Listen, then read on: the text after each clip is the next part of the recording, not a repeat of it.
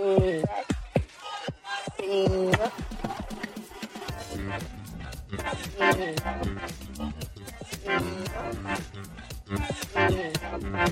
Bruno Mars.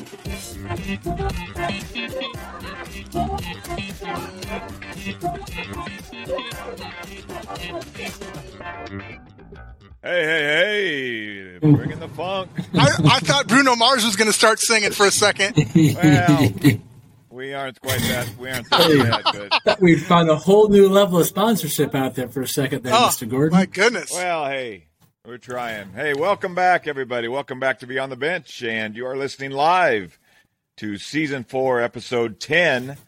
And we are on a Sunday night, recording on a Sunday night before Thanksgiving. Golly, where's the time go? Here we are again. It's the holiday Thanksgiving season. already. Yeah, it's crazy. This year has gone so fast. It's unbelievable. I'd like to go back and look at our episodes over the past 3 years in the transition times, because I'm sure we talk about that. Holy cow, how is this year going so fast? Yeah, I suppose. It's probably every year. But man, winter sports, baby, here we go. Yep. Have you guys played yet, Aaron? We have not. Haven't played yet at all. I'll open up. Really, we don't open up basketball till after Thanksgiving week. Got some swimming next week, Tuesday night, but that's about it. Play next Monday night on the road. I actually don't host a home game until I leave for Denver. Oh wow! Oh wow! Yeah, we're on the road three straight games, and then got 2 straight home games when I'm gone, Friday and Tuesday, of course. So, well, hey, I forgot to tell you guys, I've entered the coaching ranks. Oh no, really? I'm coaching at Newton. I'm helping the girls basketball team. Oh wow! Really? Look at Aaron's face. He's just dumbfounded. I can't believe it. That was I left him stunned speechless. silence. I know. I was like, I scared the crap out of him, I think. Can you send me the website, Scott? The website of the place that you buy the clock that has 8 more hours in the day than the rest of us have. Can you share that website with the rest of us? I got it from Dr. Emmett Brown. What? 1.21 gigawatts. See, don't get me started. Now we're going to movie 21 quotes. gigawatts. And this is going to go off the rails. All right. I'm going to bring us back in here. And, so you are coaching. You're coaching. Yeah. Newton girls basketball, helping out. I'm a volunteer. Yeah, I'm looking. It's going to be fun. Oh, good for you. Yeah. I know a guy that might have some girls basketball practice plans. I know. I'm going to have to steal some ideas from the master himself here. I have got plenty, and I reworked them last year, but not this year. Well, good for you. That'll be fun. Yeah, that's great. That'll be a whole nother episode. Yes. Well, how about we say hello and say thank you to some of our sponsors before we get into tonight's podcast? Sounds great. Our first sponsor we want to say thank you to is Gipper. If you want your athletic program to stand out on social media, we suggest you try Gipper. Using Gipper, you can create and share professional sports graphics to social media in seconds on any device without needing any design experience. Try Gipper out for free at gogipper.com/athletics. That's gogipper.com/athletics. They're also in the podcast arena. You can listen to Matthew Glick on the podcast Standout as well, but we say thank you to Gipper, a proud sponsor of Beyond the Bench. As a leader in the industry, Superfan has spent the last 10 years innovating and changing how schools approach fan engagement, ticketing, fundraising, and more. The Superfan platform includes our customized app. Make it fit for your school by choosing from dozens of engagement features designed for your students in mind. Communicate better with our smart notification system, which allows you to target specific audiences. Learn more about your fan base with Superfan's detailed real-time data and reporting. Sell everything from merchandise to memberships through RevPass, our contactless digital payment system. Raising funds just got easier with the Rocket Jar digital fundraising platform. You get your own customized funding site complete with your branding. Each fundraising campaign has its own page, making it easy to target potential donors. And Superfan's digital ticketing platform, FlashTix, makes it easy to sell tickets for any type of event. From start to finish, you can purchase tickets in as little as 10 seconds. Easy to set up and manage. It's a valuable addition to any school's toolbox. No matter how big or small your school is, the Superfan platform is your all-in-one solution. Find out more or schedule a demo at Superfan Inc. And thank you to Varsity Bound, your one place to manage your program. Let the Varsity Bound software manage your team's information so you can create an amazing experience and build your legacy. Go to www.getvarsitybound.com for more info. Are you an AD interested in saving time or making your job a little less stressful? Are you looking for ways to improve the fan experience at your games? Well, Beyond the Bench suggests you take a good look at Hometown Ticketing. Hometown Ticketing provides schools with everything needed to offer professional-level online ticketing at absolutely no cost to your school or athletic program. Hometown integrates industry-leading technology directly into your existing school or athletic website. This provides your fans with a simple and easy ticket buying experience that takes place directly on your website without the need to create an account, remember a password, or download an app. From individual game tickets to customized season pass programs, our friends at Hometown Ticketing can customize an entire ticketing platform for your program. And the best part is, it doesn't cost your school or athletic program anything to get started. So check out Hometown Ticketing, the official ticketing partner of VNN Sports, at www.hometownticketing.com. That's www.hometownticketing.com to enroll your school today. Many of you heard our interview in Season 3 when we had former high school athletic director and author Jamie Beckler on the show. Jamie also has an online leadership program that is great for coaches and student athletes. I believe in the leadership playbook so much that I purchased it for our entire athletic department. The price is incredible when you consider all the resources and video lessons that are included.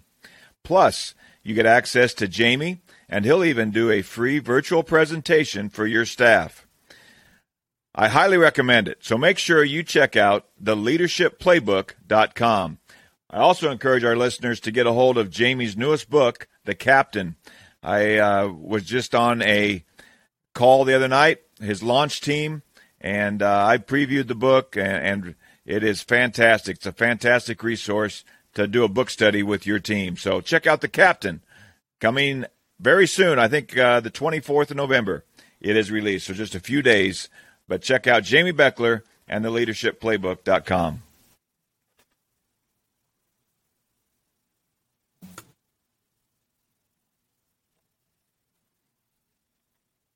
Do you need fast and effective fundraising? Please go to www.goatfundraising.com for your fast, effective fundraising mechanism. All right, thank you to all of our sponsors. And we want to thank our guest tonight for sitting through those sponsor reads. We should have given him one. You should. Made him go to work. That's going to be the next thing. We start breaking guests in by making them do an ad. There you go. Make them do a sponsor read. So, but we are pleased to have Nate Hines with us tonight. And if you listen to our session we did at WADA up in Wisconsin Dells. It's been dying to work that back into a show again, haven't you? It's been 2 weeks since I said it, and it just rolled off the tongue again. It's fantastic. But when we did our session up there at Wisconsin Dells, Nate came up and sat up with us, and we did a short 12-minute interview as part of our, let's see, it would have been episode 9, I guess, looking back on it. So we thought he had such a great experience and a great story that I think we can, we wanted to have him back on, and here we are tonight. So, you know, we were drawn to his story and his journey, really, 2 reasons. Number one, he's a young AD, a newer AD, second year, I believe. And, you know, we kind of started where we're trying to interview first and second year ADs this year quite a bit and kind of see how they're going and see how their job is going as they go through this time. but then also his experience as a Paralympian with the Paralympic basketball team. So I think there's a lot that he's going to share with us, that he's experienced a lot, and he's going to share some leadership from that experience, and also just talk about the life of being an AD, which is what we're all about here on Beyond the Bench. So welcome, Nate Hines, to Beyond the Bench, and I guess say welcome back. That's right. You automatically, in 2 weeks, have qualified for the Beyond the Bench robe. Yes. It's like Saturday Night Live when you get to go into the green room, and all of our multiple guests get a robe. Well, you really don't get a robe, but we just say that. Well, It kind of sounds cool, but it's a gold virtual jacket. robe. The gold jacket. Welcome, Nate. so Nate, thanks for coming on. So Port Washington, Wisconsin, over on the east side of the state, a little bit north of Milwaukee, I believe. Probably nice and warm and toasty there tonight. Little windy. The lake is not happy tonight. It's a little windy over here. I'm glad I wasn't up on the roof putting Christmas lights up. That's for sure. That would not have ended well tonight, I don't think. Boy, that phrase, what did you just say? The lake was not happy? It just takes me back to Seinfeld. The sea was angry that day, my friends. Can always get a Seinfeld episode into about every conversation we have. Always get that. But Nate, we're going to dive right in. We'll go back and forth a little bit, probably, between your experience, what you're doing as an AD, and then also tie in your Paralympic experience as well, because that's been quite a journey, I know, as well. So let's start, though. Just remind us, in case people have not listened to the first time we interviewed a couple weeks ago. But tell us about your journey, your career as an AD, and kind of how you got to where you are today. My journey to the AD world, I went to the University of Wisconsin-Whitewater for my physical education degree. Knew that's what I wanted to do at a pretty early age. I want to say middle school, early high school. I knew that's what the road I wanted to take. Went to UW-Whitewater, got my degree, and this was back in 2011, so we had some pretty big turnover in the state of Wisconsin in the world of education. So applied for literally 80 or 90 jobs. And my first job that I was offered, I took because I didn't want to risk it and play that game. And it was a middle school physical education / athletic director job. And I was like, well, the athletic stuff it wasn't something I was considering, was not something I was seeking. I was seeking out something that I, can you guys still hear me? My computer just did a little thing. Okay, sorry. Yeah. Middle school AD, in the interview, that was mainly what I had more questions about, like what's expected of me, what am I doing, where am I going? And they just said, oh, don't worry about it, it's middle school. No, we're just looking for you to, parents don't care about that, much. right? They're like, as long as you have a warm body on the sidelines, it's, we're good to go. And I was like, okay. So, I did that for about 5.5 years. And then, an opportunity came up, with the Carol White PEP grant. I'm sure you guys are kind of familiar with that. A district closer to my hometown did not have any middle school athletics at all in their 3 middle schools.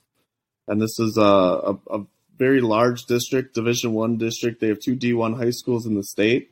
And through the PEP grant, they wanted somebody to come in and build up these programs at their middle schools. And I put my name in because I was looking to get back into the middle school athletics, but also get back home. Built the program up, had them all running, and then the PEP grant ran out, and they said, "Hey, thanks for your work, but we're gonna do something else. We're gonna go in a different direction." And I said, "All right, just wasn't meant to be." Went back to the classroom for a year, the COVID year, and I taught elementary Phi Ed, which was awesome. And then the position that I have now opened up, and I threw my hat in the ring, and here I am, landed at Port Washington High School, and like you said, just north of Milwaukee in the North Shore Conference, and I'm really enjoying it right now. This is my first high school athletic director position, but it's way different than middle school. but it's a good different. It's, you know, the students, the passion, just all that is there, and it's just been a lot of fun so far. So where was home? Where was high school home? Yeah, Cedar Grove, Belgium. We're about 10 minutes north of Port Washington. Tiny little division. I think this year we were Division 6 for football out of 7 divisions, so almost the smallest one. Very small school. I graduated with a class of 55. Okay. Just, all right. You know, it's it's a community where your sports and your events that's what you do on your Friday nights. Everybody goes to the football games. On your Thursdays and Tuesdays, everybody goes to the basketball games. So it's just kind of what you do here. It's the culture, and it's the pride of the school and the communities. So Port Washington, how big a school is that then? We have 825 students. So we are Division 2 for most of our stuff. Division 3 for football this year. That's 9 through 12 enrollment? Yep. Just trying to get a comparison to Iowa for our Iowa listeners. That sounds like your original hometown is kind of like our 1A here in the state. And sounds like Port Washington would be like a 4A school. Yep. Possibly. Mm-hmm. Yep. Large 3A, small 4A, or a good-sized 4A, actually. Yeah. Yeah. Okay, so you're in a good-sized high school. Yep. Right now as well. Yeah, no, great size, great opportunities for our students. We provide gymnastics, swimming for boys and girls, and then all the usuals, the wrestling, basketball, track, cross country, volleyball. You have girls wrestling? We adopted it. Did you? I adopted it just not knowing, you know, if we're going to have that one outlier girl who wanted to come out. And then my interpretation of the girls wrestling is if you don't say you have it, your wrestlers can't go compete at the state meet. So I wasn't going to say, oh, we don't have it, and then have a girl come out and not be able to go to state. I didn't want to be that guy. Yeah. So I just checked the box on the form, not knowing if we would have any or not. And I think as of right now, we might have one or two, but who knows? So, Nate, can I go back? Because you said something way back at the beginning there. You said you knew in middle school you wanted to pursue education.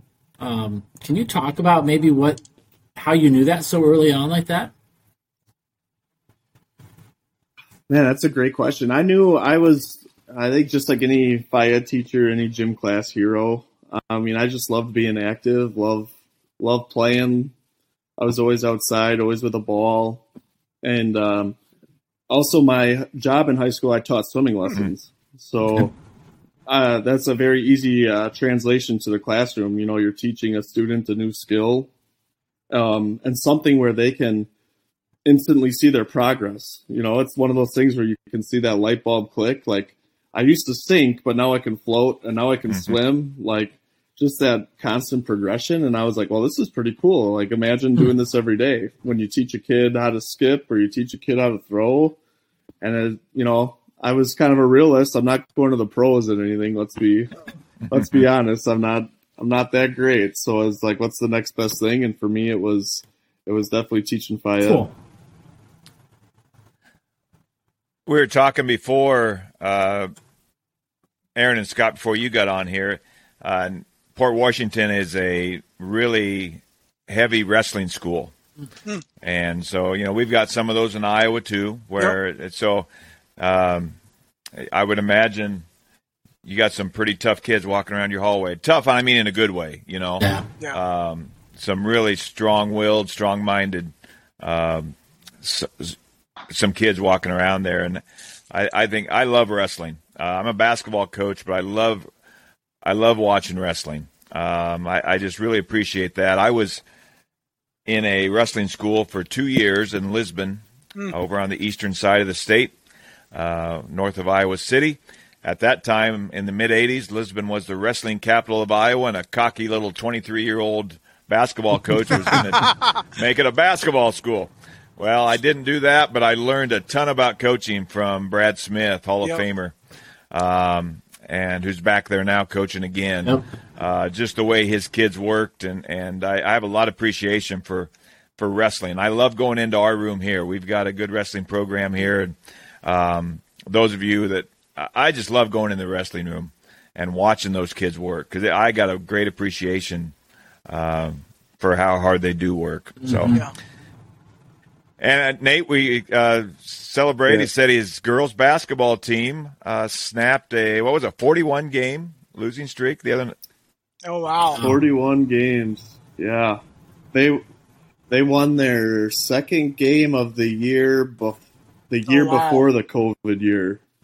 So it was Last year was a struggle for both our teams. We won one game combined between boys and girls at the varsity level. So it was long, but we got a coach he's been very patient. He knows that he's helped build that youth program up, and now he's reaping some of those benefits. They won a non-conference game on Thursday last week, starting 3 freshmen, and he's reaping some of the benefits of his patience, which is nice to see. Yeah. Cool. Yeah, good for those girls. Good for the coach. Absolutely. That's a lot to celebrate. Those are good stories right there. Yeah. Well, Nate, I also want to talk about your journey with the Paralympic team and kind of how that all started. And, just take us through that if you would. Yeah, so when I was a junior in high school, I was playing football, and I was the backup quarterback, so I wasn't, playing a whole lot. And Coach, I think I bugged Coach enough. He threw me on special teams, so I was on the kickoff team. And one game, I dove into a pile after a fumble and came out and had a bump on my leg, and was like, man, I don't remember seeing that or feeling that. Just figured it'd go away, whatever, brushed it off. Got through basketball season, and the week before our regional game in basketball, this bump on my leg was still there. It was starting to bother me more. It hurt to walk upstairs, hurt to run, hurt to backpedal.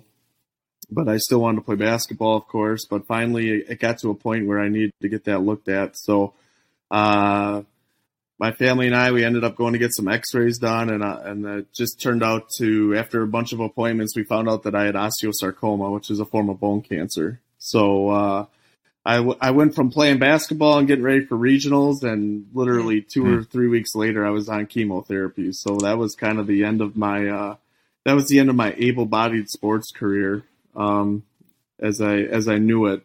For me, I got to go to the University of Wisconsin-Whitewater to continue my education for physical education, and they happened to have one of 8 wheelchair basketball programs at the time at the collegiate level. I kind of knew they had a team, but I didn't really plan on pursuing anything. I was, in high school, I was more of an athlete than a student. So I knew I had to kind of focus a little bit on that. But there was a point in my first couple of weeks at Whitewater where I wasn't getting out of my room. I wasn't meeting people. I had to wear some braces on my legs to help me walk a little bit, because I still maybe a year out from my major surgery to remove the tumor.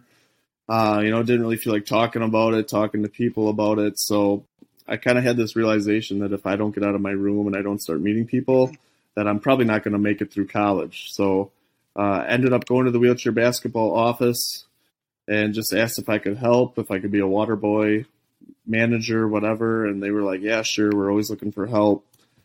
But then I was like, what if I wanted to play wheelchair basketball? And they kind of looked at me and they're like, well, you have to have a disability, kid. And I'm like, well, I had jeans on at the time, because again, I didn't want anybody to see my legs, see what was going on. So I roll up my pant leg, and the guy behind the desk, his name was Jeremy Campbell. He was actually a player on the team.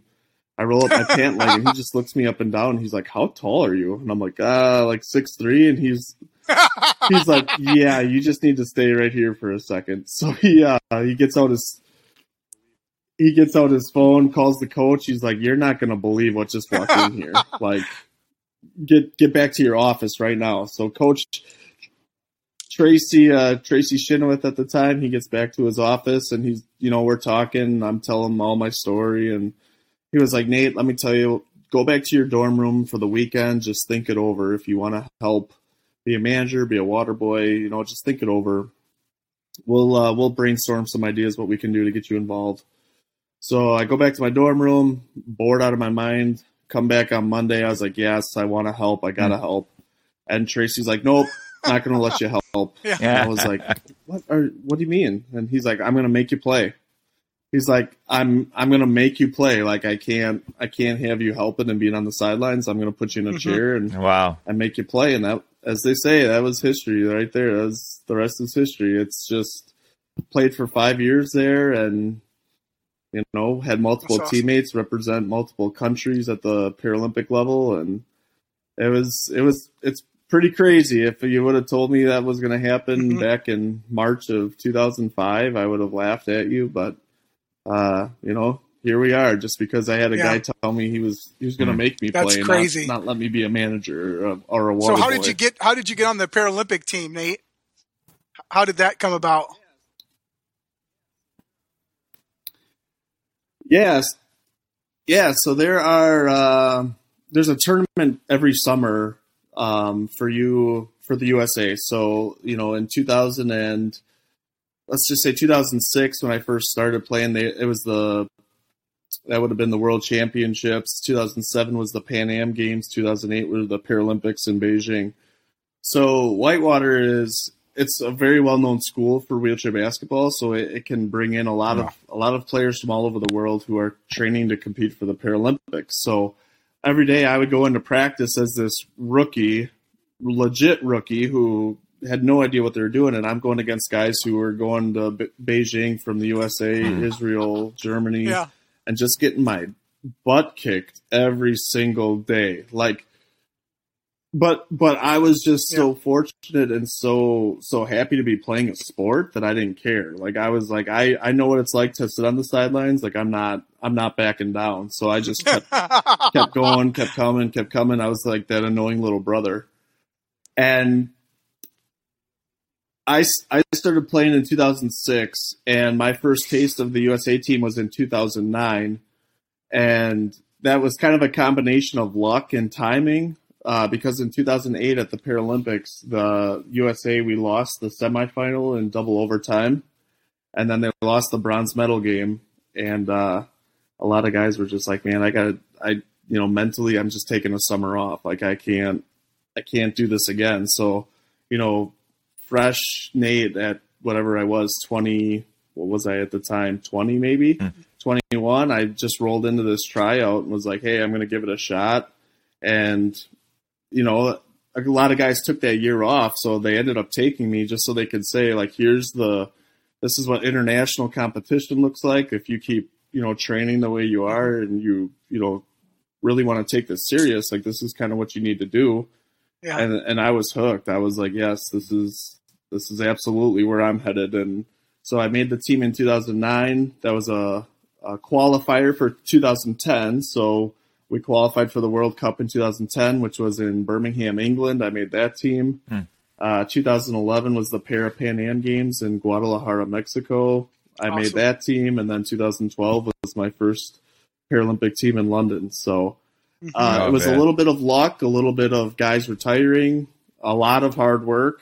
But, it was kind of just that perfect combination of, people aren't coming back out. I started getting better, stronger. Yeah, that's awesome. Started understanding the game. And so you've been to 3 Paralympic Games now, is that correct? You did London, Rio, and then this most recent here, Tokyo. So just thoughts on those 3 Olympiads or Paralympiads and your experience there. What were your takeaways?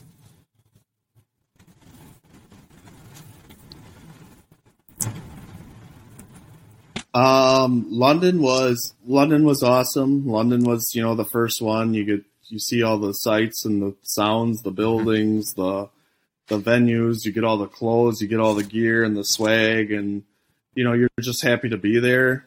And then London also put into perspective the degree of, exposure for the Paralympics from country to country. So London and England, like, their Paralympians were on billboards, they were on commercials, they were like, hey, like, the Paralympics are here. parallel or equal to the Olympics. Like, it's time to support them. And you were like, wow, we have some work to do. And it was like, okay. Ended up coming out of that one with a bronze medal, which was great. You know, you're happy to get a medal, but, you know, you still have that something's left to be desired. Rio was phenomenal. The venues were great. South America was awesome. Great weather. Fans were awesome. Oh, awesome. London, the fans were great too. We actually played Great Britain in the bronze medal game, so a packed stadium, and we got to beat them in front of a home crowd, which was awesome. And then Rio, the same thing. We actually went to Rio, and our first game was against Brazil, so another packed stadium. And the thing I'm most proud about with Rio is, like, we were just such a cohesive team, and we were such a cohesive and dominant team, but nobody, I think our coach has all this memorized, of course, but he's like, we only lost 3 quarters of basketball out of 32 quarters. That's amazing. And not a single one of our guys was in the top 10 in any statistical category. So that was just an awesome experience. And then Tokyo, and of course it's got the asterisk of COVID on it, but and you just feel so bad for the city of Tokyo and the country of Japan, because you know they just want to put on such a great show and be, you know, just show the world what they have and everything. And they still did a phenomenal job, but you know it was just missing so much, with no spectators, no international or domestic spectators, empty stadiums. So you know there was just so much left that they wanted to do and they just couldn't. And you understand the situation, especially being in the athletics world. But again, I took that perspective, like we talked about at WADA, that, you know, I'm just happy that we were playing, because when we were told they were going to be delayed in 2020, there's still that, like, that little string of doubt, like, are they really just delayed, or are they just gonna cancel this? And we're, you know, it's the mental part of, oh, I got to train another year, and I've got to do all this another year, and it's another year of travel. It's another year of being away from the family. It's like the mental side of it was more grueling than the physical side, for sure, especially because we didn't know. Like, people would always ask me, like, do you really think they're going to have them? And I'm like, I won't believe it until I'm on the plane going to Tokyo. Like, that's when I'm finally going to be like, okay, we're going to go and we're going to compete. So they were all awesome. They were all great experiences. I'm already looking forward to 2028 when I can take my family to LA to watch, because I'm retiring from playing. I'm done. But I am done, but I'm so excited that, you know, in 2028, cool. It's not that far away, and my kids will be old enough to appreciate that this is what Dad used to do. And you know, the Olympics will be there. That'll be great, but I'm just more excited for the Paralympics, so I can just hopefully take the family and show them around and show them what's going on. And I watched highlights on YouTube of several games, and it's amazing. The teamwork. I think I was watching today, actually. I was watching the Paralympic game against Germany, and it was the highlights. It was a 5-minute highlights, you know. But there was a couple fast breaks. I was amazed. I mean, just quick passes for layups. I mean, the guy. It's so much fun to watch. And if our listeners haven't done that, been to YouTube and typed in the Paralympic Games basketball, go do that. It's so much fun to watch, and I just great appreciation and respect for those athletes, and you included, Nate. Just absolutely incredible. That's awesome, Nate. I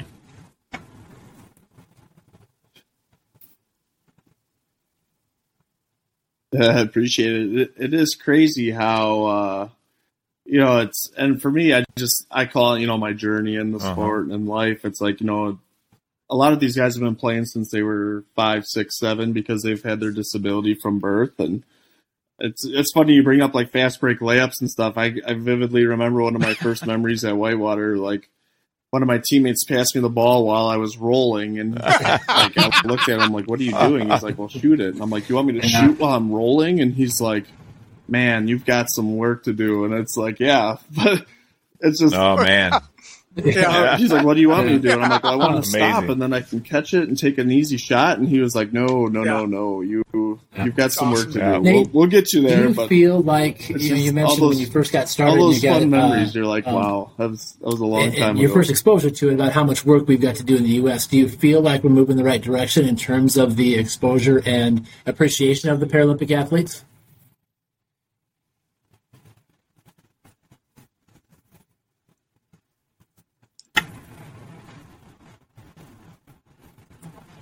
Uh, 100%, and that's why I think we are trending in the right direction, and I think that's why I'm really excited for 2028 because I think it's going to be like the coming out of this is what we have, this is what we offer, and I don't want to base it off of money and sponsorships, but I mean Toyota is now one of our biggest sponsors, and at every Toyota commercial, you now see the Olympic rings, and then the other symbols are Paralympic Agitos. So that is a huge sponsor. One of the biggest or most successful commercials at our last Super Bowl was about one of our Paralympic swimmers, Jessica Long. So it's just, I do think we're trending in the right direction. I think we're starting to get the support of some big time companies here that are trying to catch on and but even our own the United States Olympic Committee actually just recently changed their name to the United States Olympic and Paralympic Committee. Yeah. So just like a small change like that, some people don't even notice. But as a Paralympian, it's like, okay, we're finally, that's great. It's not the USOC anymore; it's the USOPC. And then also they this year, this Paralympic Games was the first year that our reward money, we were given was equal to the Olympians. Otherwise, we were given a much less amount for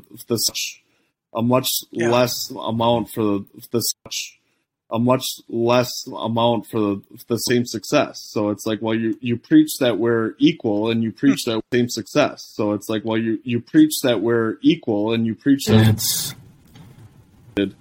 from the Paralympic athletes are now getting compensated. The USOPC the same as the Olympians are, which is talk the talk. You got to walk. You're lying if you tell them. Anybody tells me out there they watch the Jessica Long commercial and don't cry. Yeah. Every time you watch it. I'm not crying. You're crying, Aaron. Yeah. It's pollen. Yeah, that's it. Allergies. Yeah. All right. Gosh, great story. Yeah, that's thank awesome. you. That we could close shop right now, but yeah, right. Yeah, but we're going to keep pushing things. Multi-talented. Yes, Nate. We got more questions for you. Yeah. So Nate, minus the COVID year, I'm all for it. Let's talk about a couple things. What have you enjoyed the most so far as an athletic administrator?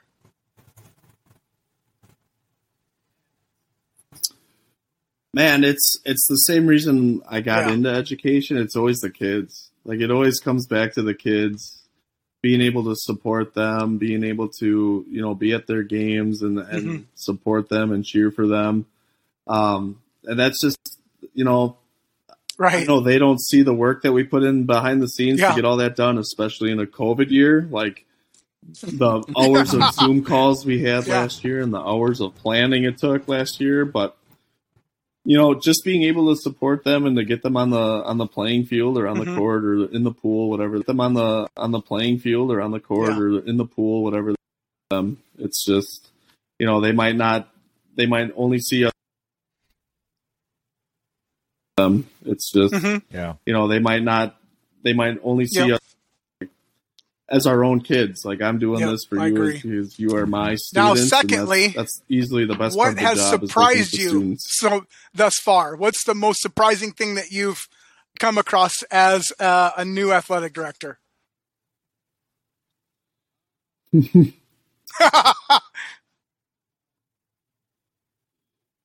Oh man, what has surprised me? Oh well, I mean, I know the COVID thing just takes so much attention. Like, and you guys all know, but even as a first year guy, that took so much attention. But I think for me, what surprised me the most is the people who, even though you make a decision and that's your decision, it's like, well, what do you mean? Like, why can't you do this, or why can't you do that, or why, you know, it's just trying to build that trust and that relationship with people. Like, we've got it. I know you don't know me, especially because it's my first year and I started in a COVID year and I had to make all these silly rules that you don't like. Just trust that we're doing the right thing, and trust the district that they hired somebody that they believe is doing the right thing. So just building those relationships and having those people. And I get it. I understand the questioning and I understand the whys, and they want to know why. And it's coming from a good spot. I always try to keep that positive intent in mind, but it's like, you know, after so many, sometimes you wish you had a loudspeaker to put over the whole town. We've got it. We're moving forward. This is what we're doing. So that's definitely one of the bigger surprises. A little bit, once in a while. But otherwise, that at the same time, I don't. I would just be fine in my office and just keep the. So Nate, after a couple years here at the AD gig, you know, we talked about what you like the most and maybe what's been most surprising. What about as you're learning the athletic administrator role? What are maybe some concerns or some things that you're like, wow, is that what this is all about? Or maybe questions you might have about the profession of athletic administrators, some red flags maybe you see or that you're experiencing that you're like, we got to figure this out.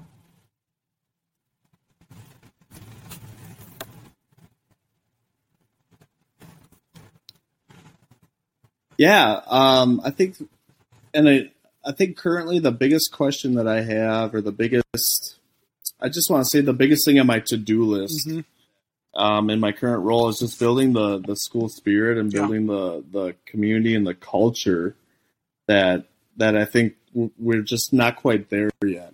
You know, it's you know, just getting people to come to the games, and then not only just coming to games, but then cheering in the games and to be supportive and to be vocal and to be, you know, positively vocal and positively supporting. I think is where I really want to get to, because again, I come from, you know, a Paralympic background where we don't cheer against other people. We don't cheer, you know, we don't chant airball. It's like a respectful, you know, competition spirit of sport. And I kind of want to bring that to the high school level, especially where I'm at. Like, we don't have to chant warm up the bus. Like, we can chant for ourselves. Like, it's a mind shift. And then also, how do we get our community members and our parents to also buy into that mind shift and buy into that change and come out and support? I mean, one of the biggest takeaways I had from last year is we had a home volleyball game, and it was a regional final, and it almost felt like an away game, because it was like, how do we build this culture of winning and cheering and supporting? And a lot of it, for me, goes to the mental aspect of our athletes. Like, we can't come into games expecting to lose. Like, you need to come into games expecting to win, and it's like that trickle down all the way from the top, where I'm like, hey, we have a shot to win anything. Like, that, why would we not? So that's my big to-do list. That's like my biggest one, is to build that positive culture, build that positive spirit, that positive cheering, and just filling that gym with the positivity and getting kids and community to buy into that. So we'll see how it goes. We're working on it. We're starting a little leadership committee we have a leadership committee with some of our student athletes that we didn't do last year, obviously, but this year we're rebooting it. And that's one of my biggest things is, you know, even though I can't really police the student section, I can, but like, I want those students to take ownership and to start the culture and to start the cheers. Like, these are the cheers that we're going to do, and it's all for us. Like, we're not the you can't do that and the warm up the buses and the, like, why are we tearing down the other team when we can, you know, we have a loose ball on the floor and we have kids diving for the ball and we just sit there and look like, and not even applaud. It's like, well, hold on here. Like, that's just. Or last year I had a parent tell me that yelling at the refs was part of the game. I was like, what? No, it's really not. And if you haven't noticed, there's a shortage of refs. So, you know, part of the game is cheering for our kids and our athletes and cheering for them positively. It's not, so that's my big perfect world. If I could, you know, if I could really get something accomplished, it's not even the winning for me or the losing. It's the cheering and the culture and the positive culture and setting that example. And that's my big goal right now. I tell you what, I love. And it's a big goal. That's your goal. I love what you're talking about. I've got a lot of years to do it. When you get that right answer to the question or to the statement, well, the kids don't like to come to the games because you don't let them have any fun because you tell them to stop cheering all those types of cheers. When you get the right answer to that question, Nate, will you come back on the show and share the recipe with us? Because that's what I seem to get. I think we've all talked about that. It's if we try to stop that stuff, then we're not letting them have any fun. Mm-hmm. And I'm with you, Nate. I wish you best of luck on that and keep us posted so we can steal from whatever you get going.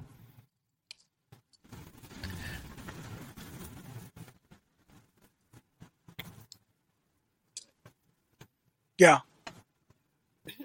I will let you know. I don't know how it's going to go, right. But there's got to be an answer to it, and it doesn't have to be the 30, 40, 50-year-olds leading it in the gym. We have student leaders, and if we can build their capacity and immobilize them. Yeah, well, I think that's the right think step. It's doable. I think it's got to start with the kids. We can go back to it really does, and that's how you answer one of the things I'm most why you got into about education. It's about kids and it's about the relationships. Mm-hmm.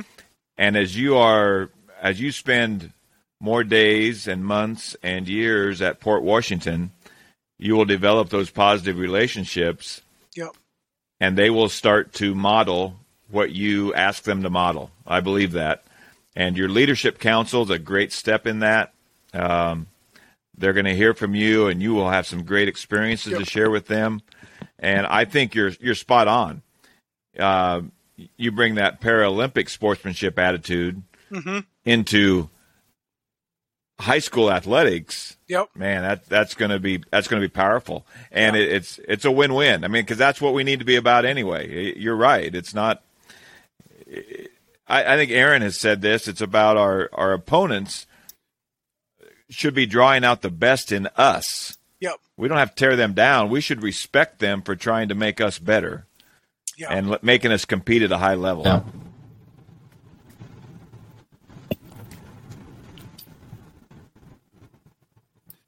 And there's just in Tokyo, there's no greater representation of sportsmanship than in our gold medal game. If you go back and watch that, we were only up 4 with like 10 seconds left, and we actually played Japan in the gold medal game. So another, just a missed out atmosphere. But we were only up 4 with like 10 seconds left. If you guys are on defense, what are you all going to do? Foul. They did not foul. They said we respect our opponents. We know when we've been defeated, and we just let it go. And I was just like, we were all sitting on the bench with we're looking at each other like they're not fouling. Like, what are they doing?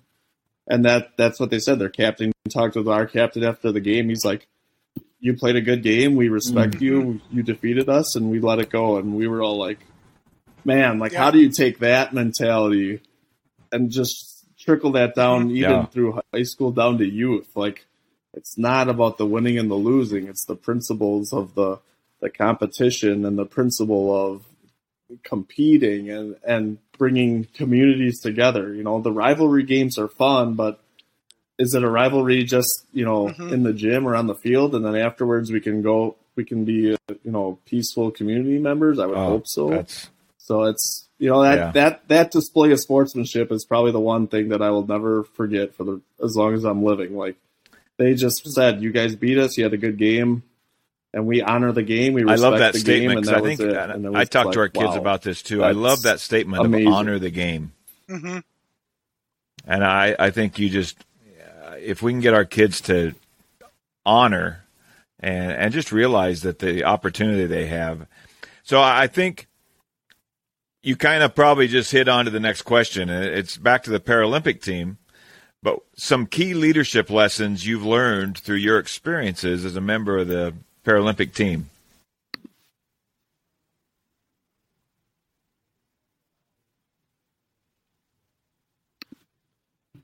I think the biggest one that I would take away is that you don't have to be a captain to be a leader. You can be a leader if you're the first guy with the C on your chest, or if you're the last guy on the bench, which I kind of made that my spot so I could see the court. My mom always asked me and my wife, like, why are you always at the end? I'm like, that's just my spot, you know how you get. But, the game is bigger than you, the team is bigger than you, and you can always be a leader even if you're not a captain. And those are some of the things that, this past team, I did not play a whole lot, and that doesn't bother me because I knew that I was part of a team and part of a collective that, we were successful and I understood my role. And if my role was being a practice dummy, well, I'm going to be the best freaking practice dummy I can be because I know that those guys are going to go out on the court and hopefully I'm giving them as good of competition, if not better, than what they're going to face from Japan or Germany or Australia. Because it's bigger than me, right? Like nobody's statistics are etched on a medal. Any of that is etched on a medal, written on the ribbon. Yeah. Everybody's goal is the same because it's 12 guys, working together for 5 years, getting to this goal. So it's just, being able to put that in perspective. And that was not, I will fully admit, that was not an easy lesson for me to learn. I mean, that took, 2012, I didn't play a whole lot and I was upset and, it's the coach's fault and blah, blah, blah. And he didn't know how to use me. And then, new coach, different mentality. And it was like, no, this is, when you bring 12 guys together who have probably at some point been the best on their team at a time and been the guy, and now you're asking them to, we got these 5 and then these lineups, you just got to put all that into perspective. So, and that's hard to do. I don't know if I could have done that as a high schooler, because it's, we know how we think when we're 16 and 17 and, this is the biggest part of their moment in their lives right now, which it is. But, how can you teach them that it's better to be a part of a team and be a part of a group than to quit and go home because you're not playing? Like, how do we get to that point? And those are probably the biggest lessons that I learned. And it's, it's funny because you even have friends, you have family members. Well, why aren't you playing? Why aren't you doing this? It's like, it doesn't matter. Like, it bothers you more than it bothers me that I'm not playing. And that's a big thing. Like, I don't care. Like, if I get to experience this with my teammates and I get to bring home a medal, I could not play at all. I tell you what, you say that, and here you are. You've been through 2 Olympics already, and you're in your 30s, if I remember right. If you're not, I don't want to make you older than you really are. But here you are in this last year dealing with the other people in your life saying, well, you should be playing more, and asking questions. Well, man, think of what we do to our 16-year-olds as parents and as family friends and as aunts and uncles and grandparents, when our first question to our 16-year-olds, well, you should have played more. Why didn't you play more? How can we ever get to the point of what you're talking about there when these 16-year-olds are just bombarded by society and by family and friends that they're only valued if they're playing more? Man. Yeah, that's crazy.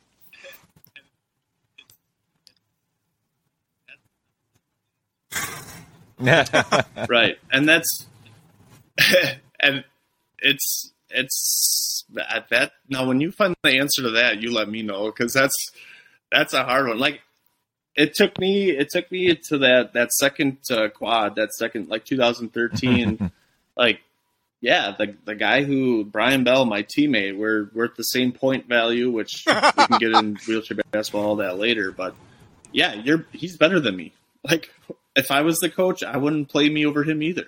It's just that easy. Like, he's literally better than me at the game of wheelchair basketball. Why would he not be playing? Like, that's just nonsense. And I understood that if we're going to win and be successful, Brian needs to be on the floor, but I also need to be ready in case Brian gets into foul trouble, Brian's chair breaks, Brian's wheel breaks. Like, and it was just and we're friends and we're great buddies. It was never a relationship of anger and animosity. It's just, the cohesion of that Tokyo team and the Rio team is why we won gold. In Rio, we were the best team there, no doubt about it. But in Tokyo, I would say we were the most cohesive and tight-knit team. No personalities, nobody who wanted to score the most. That's 12 guys. I want to follow up. We're probably into the next question already, Scott, as you can probably see. The back seat and putting the team in front. But I want to know if the team coach, the leadership of the Paralympic team, did anything to really help that mentality. Did he do some things that really helped bring that cohesion, or was it just the maturity of the guys?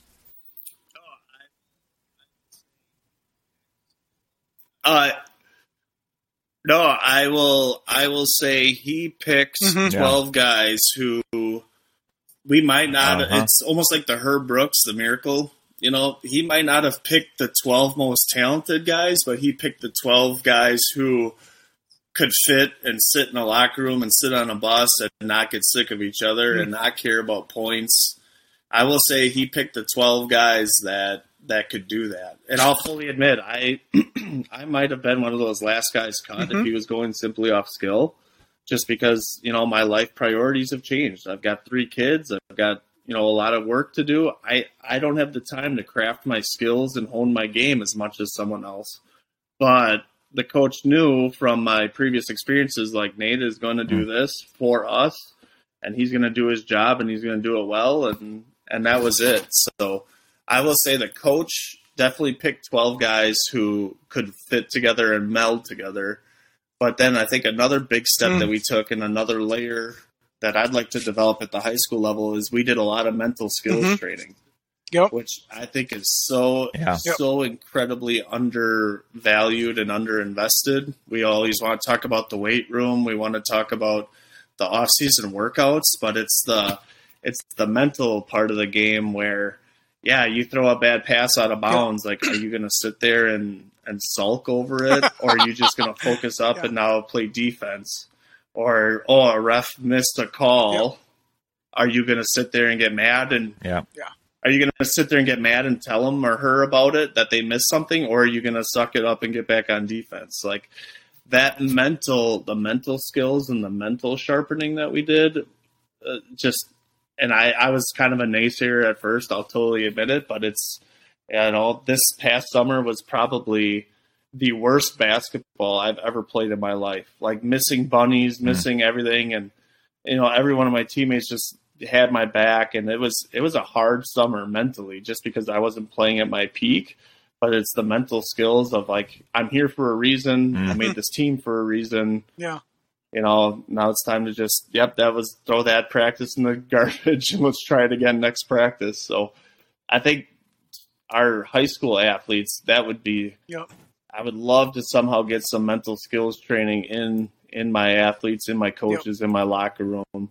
And so we're all speaking a common language as a school district, as a high school sports program. Like, this is what we do in these situations. I think that is a huge, it's like I said, we, at our school where I'm at currently, we need to learn how to win, which sounds silly, but you need to learn how to win, go through those games where it's a grind out, where you maybe don't play your best, and then you come out on top.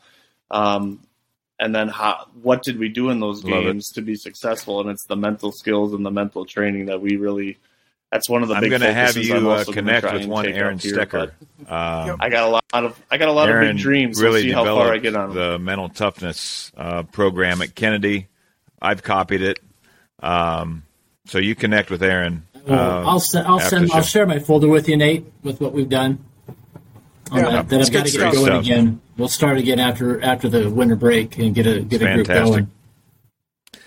Well, let's Aaron. Let's go to the final question here. I think, and Nate, thank you for that. I think that's great. That was great. Did a lot of great things there. Yeah, you did. You did.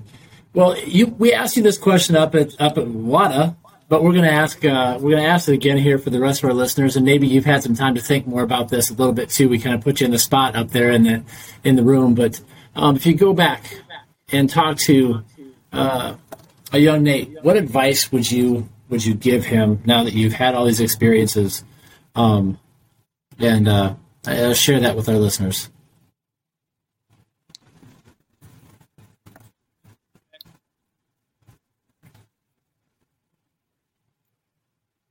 Yeah, I think if I went back and talked to a young Nate who was going, through chemotherapy and, fighting cancer, I would definitely keep my answer the same. It's going to be all right. Don't believe it now. And I understand the hesitation, but it's all going to be okay. And you'll be pretty surprised with what you come out with. Yeah. But I actually did think about this question a little bit about what would I say to a younger Nate, like in an AD role. What if I'm doing this 10 years down the road and I look back and I reflect on the COVID year, and it kind of comes back to that answer I gave you for what surprises me, people constantly questioning. And I have to keep reminding myself that they're probably questioning because they want to help.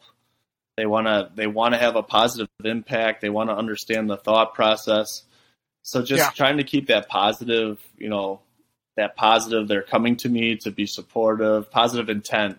That's the word I'm trying to look for. They're trying to positive intentions. I'm always trying to keep that and keep reminding myself of that, even though it's difficult with certain questions, maybe even certain people, but it's there. It's there. It might take some questioning. It might take some conversations and some relationship building. How much better would our day-to-day lives in society be if we could all find a way get back to that idea? Get it out there and get it moving. Everybody's got positive intent to what they're trying to do and why they're asking and stuff, instead of assuming everybody's out to, just ruin. Have a conflict. Yeah. Great reminder. Yeah. I tell my parents all the time, I said, I don't mind you if you want to question something. And it's hard. I don't mind you wondering why let's go back to the playing time, because that's where it usually comes from. I said, I don't mind you asking. I just mind when you ask. That's why we talk about that 24-hour rule. You coming up and asking me or a coach 2 minutes after a game or 10 minutes after a game does nobody any good, because you're just hot. But I don't mind you loving your daughter or your son and wanting, because I think you said it a little bit earlier too, Nate, this is the biggest time of their life. They don't realize there's a lot more to go. But this, in their short lifespan, this is the biggest thing they've got going right now. And I don't mind parents who want to know some things, but it's just when you do it and the attitude with which you do it in is what we have to get through to them. It's okay to question. Just think about how you're doing it, for one thing. Amen to that. Well, Nate, this has been fantastic. We could go on for another hour, but I know you got 3 kids. A couple of them might be in bed already. And your wife is probably standing behind you wondering what you're doing so down there so long. So, but we certainly appreciate your time. And it's been great to talk to you and learn a little bit more about you. And we may touch base again sometime in the future as well. But I want to pause just for, and we're all going to take part in this, Thanksgiving week. And, I do think we need to be thankful more than just Thanksgiving week, obviously, but it's during this time, it's really a lot, it's focused on it a lot more. But, the closing thought, instead of one person just giving it all, which we usually do, let's just go around and just, things that we're thankful for. And I know, it's going to sound the same, but that's okay. I think it's good for us to express it and to say it and for everybody to hear it. So to our listeners out there, we got a lot to be thankful for. I'd love to hear what each of you is thankful for. We could do a whole show on that, but take time to do that. But we're just going to tell you what we're thankful for right now, too. Scott, you're going to go first. So this is so fitting. I was thinking about this today and actually wrote something up, and I just put down, when God blesses you with people that hold you accountable, are there for you in your most challenging days and the best days of your life, it's special. And I just want to tell you two how special you are to me And it's Proverbs 27:17. It says, iron sharpens iron, so no one man sharpens another. So I am thankful for both of you. Likewise. Thanks, Scott. Thanks, Scott. Yeah. Nate, about you, what are you thankful for this week and every week? Yeah.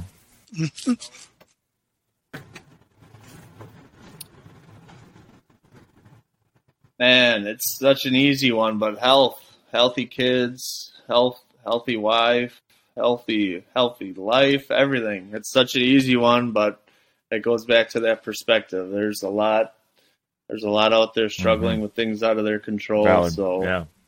Just being able to sit Aaron, back and have an appreciation. Well, I'll reiterate what Scott said. I certainly am thankful for the opportunity to do this with you guys. Boys, I was thinking about that.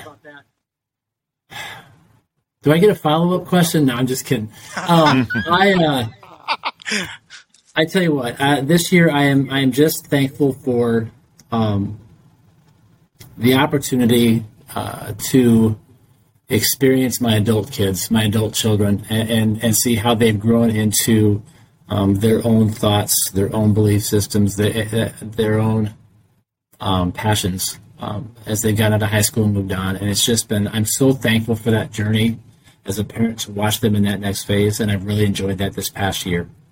Mm-hmm. Cool. Yeah.